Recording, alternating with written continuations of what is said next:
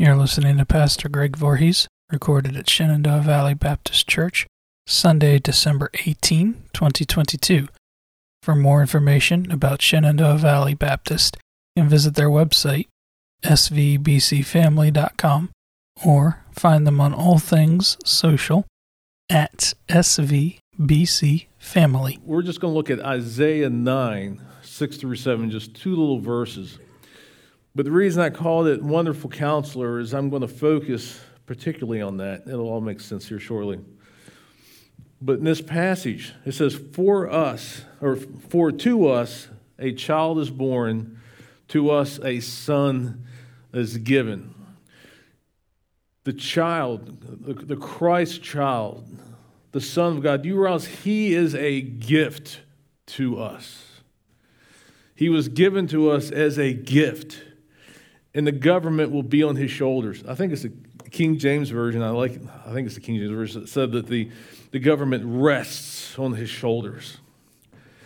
And I just want you to be encouraged by that, because it doesn't matter what our economy looks like. It doesn't matter what's going on in the United States of America or anywhere else in the world. The government doesn't rest on the shoulders of Joe Biden. The government does not rest on the shoulders of Donald Trump. The government rests on the shoulders of the Most High God. So regardless of how things may look, if it looks like, pardon the expression, but if it looks like we're going to hell in a handbasket, it's okay, because the government rests on the shoulders of my Jesus. And we're going to be okay. You're going to be okay. The government rests on His shoulders. And He will be called Wonderful Counselor, Mighty God, Everlasting Father, and Prince of Peace. I'm going to look at this Wonderful Counselor more here in a minute. Mighty God, this child that was given to us as a gift is mighty God. He was 100% God and 100% man. How does that work? I have no idea. I mean, in my natural mind, I can't even wrap my head around something being 100% of two things. But that is Jesus. He is mighty God. What's this everlasting Father? He had perfect unity, has perfect unity with the Father. When Jesus said, when you see the Father, you see the Son. When you see the Son, you see the Father. There's this perfect unity between the Father, Son, and the Holy Spirit. Prince of Peace. There will be no peace on this earth until Jesus returns. There will be wars and rumors of wars. There will be stuff always happening. There will be somebody hating on somebody, somebody killing somebody, until the Prince of Peace comes and takes over. And then ultimately after judgment, when we all get to enjoy Him forever in heaven. But Wonderful Counselor. And this is why I want to talk very shortly about what I call the downside of Christmas. I talked about it a little bit ago. What happens? Yeah, Christmas is supposed to be this time of great joy and celebration. The King has come. Jesus is here. Salvation has come. These worlds, they've all come together. We're one nation under God, one nation under Jesus, one world. Why? We should be celebrating, but that's not the reality all the times. Christmas, a lot of times, increases anxiety. Why does it increase anxiety? First of all, because we've made it into something that was never meant to be. It was meant to be a celebration of Jesus. It was meant to be a celebration of the Savior who came, who paid with His body and His blood and His life so that you could be with Him forever. That's what Christmas was always meant to be, but what have we made it into? Again, I love Santa Claus, don't get me wrong, but it's not about Santa Claus. It's not about the elf on the shelf. It's not about the presents. You know, the only presents that we really should be focused on, the gold, frankincense, and myrrh. And it wasn't for us. You know, what have we made Christmas into? And I'm not saying that these are bad things altogether, but when we get so stressed out about, did we buy enough presents? Did we spend enough money? Did we do enough of this? Did we do enough of that? Christmas becomes a time of anxiety, and a time, this anxiousness. Did I do enough? Am I going to be up all night wrapping presents? Am I going to do this? You know, it becomes a time of sometimes sadness because I used to have money and something happened. I lost my job. I can't afford Christmas gifts this year. It becomes a time of anxiety so often. Depression often increases in so many people at Christmas. Why is that? Maybe you had the perfect childhood.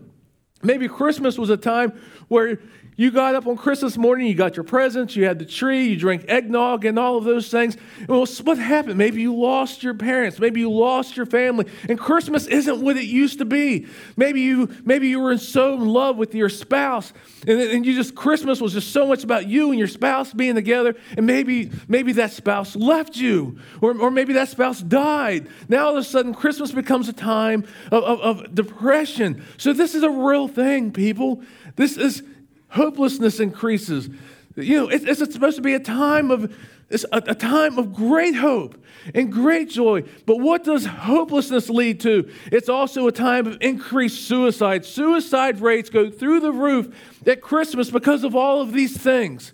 It's a quantifiable fact. It's not my opinion. It happens. People start killing themselves left and right at Christmas because of this anxiety, because of this depression, because they feel that there's no hope anymore. Well, you want to know what? There is a hope.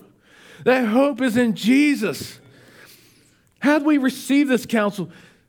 We need a good counselor in these times of anxiety. We need a good counselor in these times of depression. That counselor is Jesus. He is the good counselor. But how do we receive that counsel? We've been talking about this. First, through God's Word. Through God's Word. I don't know why I keep leaving this thing down here, because I always seem to want to go back to it. This right here. You want counsel from God. You want counsel from Jesus himself. It's right here. God is not unknown to you. He's made himself known to you. He's made himself known to you even through these very words. Jesus talked about anxiety. Why be anxious about tomorrow? Anxiety has never added a day to your life, has it? Absolutely not. Trust in him. There's good counsel there. For almost anything that you're struggling with, there is counsel from Jesus Christ in this Word, because he is the Word. The Word was with God. He was the Word. He is the Word. We receive counsel from Jesus through this Word, through the Holy Spirit. How do we receive counsel through the Holy Spirit? Through prayer. I mean conversational prayer. Not just, God, I'd like a pink Cadillac with tinted windows. So, when the police stop me, maybe they won't see who I am. That's people pray some interesting things. But I'm talking conversational prayer. God, I don't know what's going on right now. I feel a darkness inside me that just doesn't seem to leave. God, this anxiety, man. I was walking down the street, and it was like some monster that ran up and grabbed me, and I'm just feeling so anxious now, and I don't know what to do with it. God, help me. And then we have to wait. We need to meditate in that quiet time. That's when Jesus speaks. That's when the Holy Spirit speaks to us so often, is in that quiet time when we take the time and stop looking at the lights and the presents and just taking that time. Holy Spirit, I've just etched out this 15 minutes for you. Hopefully more than that if you're having a lot of trouble. But this is uninterrupted time. I'm going to turn my phone off. I'm going to turn my computer off. I'm going to make myself available only to you. Holy Spirit, speak to my heart. And we do that through that meditation, taking that time, reading his word. Sometimes that meditation, we're reading his word, and stop and listen. You know what? So often we talk about we don't receive a word from God. We don't receive counsel from God. It's because you're not stopping long enough to listen. Slow down. Slow it down. We're in a go world. We're in a fast world. Do world. But so often we don't hear the voice of God because of the noise of the world, of the noise of our busyness, the noise of the to-do list or the honey-do list, whatever the list is. Sometimes or the work list, we get so wound up by this, we don't carve out time just to listen. God, slow us down so much that we can hear the still. Not the loud, flamboyant, the still, small voice Slow us down, God. We need to meditate that. We need to time of that meditation, that quiet time, that conversational prayer. God, this is my need. God, this is what I'm feeling. God, I just don't understand. And then just take time and just listen. You're probably not going to hear some audible voice. We've seen Samuel. We know that people have heard an audible voice of God. But sometimes there will be a peace that's just right here, that you can't explain any other way, about a direction or a thing or something. That is the Holy Spirit speaking to you. If you are in the middle of turmoil and you're in the go, go, go, go world, the fast, fast, fast, fast world, and you slow it down and you feel a peace, guess who that's from? The Holy Spirit. That's coming from Jesus, the good counselor, through the Holy Spirit. We also receive counsel through other believers. Proverbs 11:14, for the lack of guidance a nation falls, but victory is won through many advisors. That's also true. That's the macro level. Let's shrink this down to the micro level. People often fall for the lack of good counselors in their life. Godly men and women who know the Word, who they can go to and say, I'm having issues with this. Let me run this by you.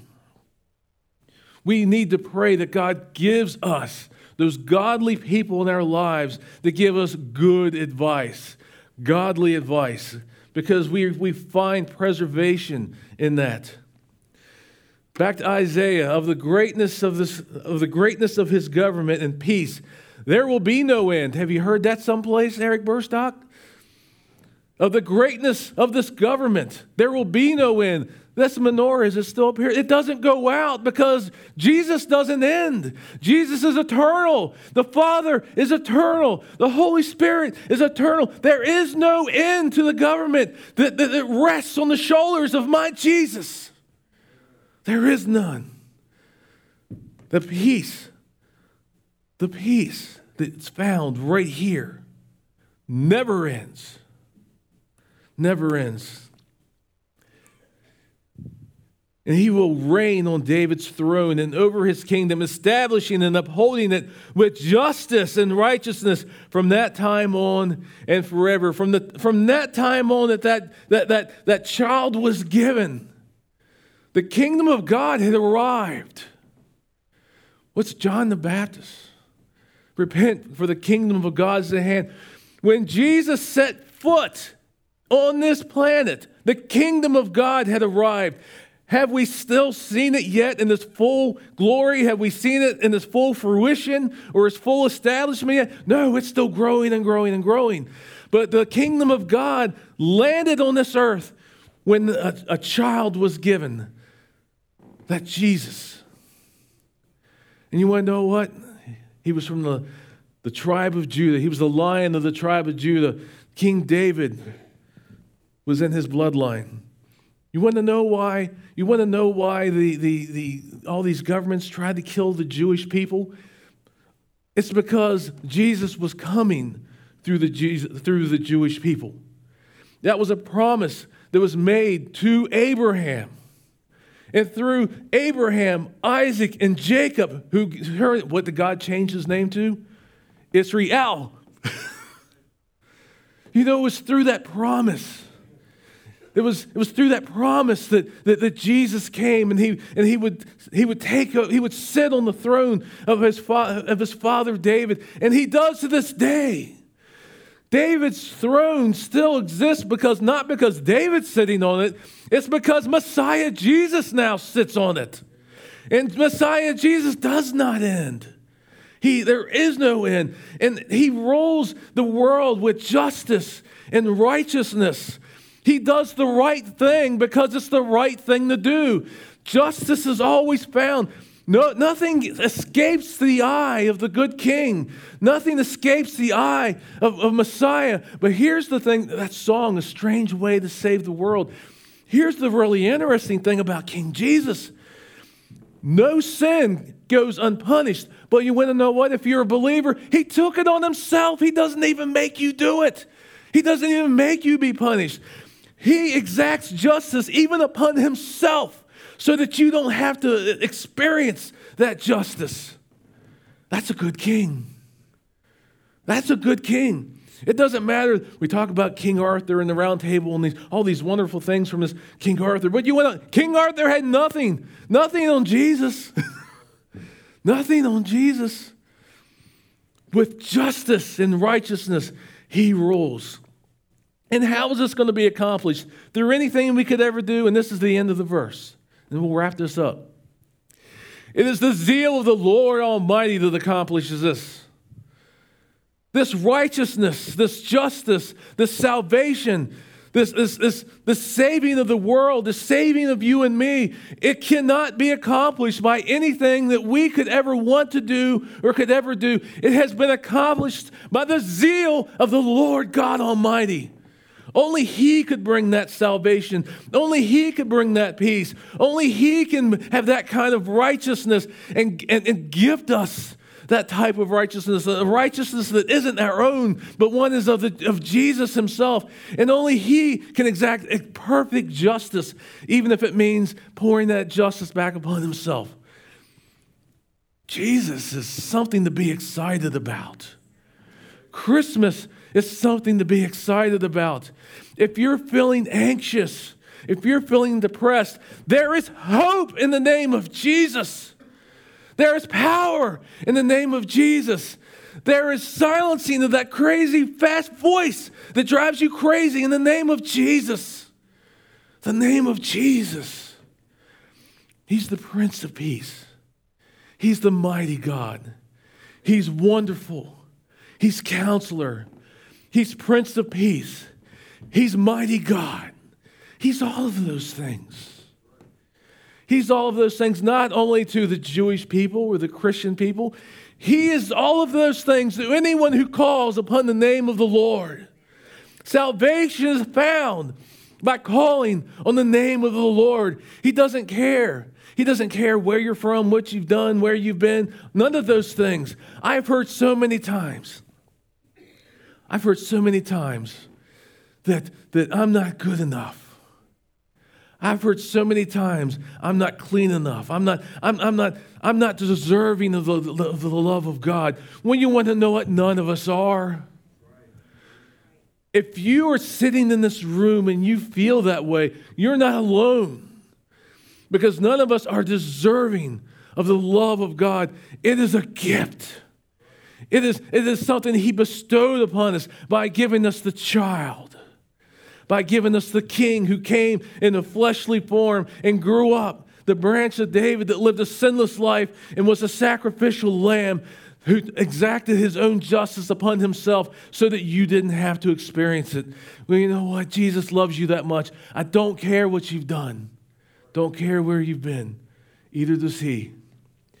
The righteousness of the people who are the followers of the way is not their own righteousness. It is that garment of righteousness that Jesus gives to us. When we go to try to get into the bridegroom celebration, and we have to be ready, we have to be wearing these garments of righteousness. When you want to know what that garment of righteousness that the Bible talks about, it was given to us through the righteousness of Christ, not anything you ever could have done. I don't care. I don't care about how bad your sin is. Either does He. He loves you that much. David, murderer, adulterer, a lot of things. But he was still a man after God's own heart. Why? Because he recognized who Messiah is. He recognized who Yahweh is. What is Yahweh? I am. I am. He knows I am. I am a lot of things, is what God's saying. That is a cool name. I am provider. I am your counselor. I am your shield. These are all the things God wants to be to you. I am the lover of your soul. I am. All the things that you need, God's saying, I am. Yahweh. That's no small thing. That's no small thing. Regardless of what your need is, God is saying, I am. I am the solution to the problem you didn't know you had. I am the horn of righteousness. I am the giver of peace. I am the giver of salvation. This is what the Father is saying to you. This is what He has made possible through His Son, Jesus Christ. This is the thing that when you say that I want to be a follower of Jesus and the Holy Spirit then comes and resides inside you, this is how God becomes all things to you. Anything you could ever need, it doesn't matter how deep of a cleansing it needs to be. I am. God has the ability to do it. God created you. He can clean you. He can reconstruct you. He can make you in the likeness of His Son, Jesus Christ. Isn't that exciting? If you feel you have no hope, that's a lie from hell. You have hope. You have a God whose name is I Am.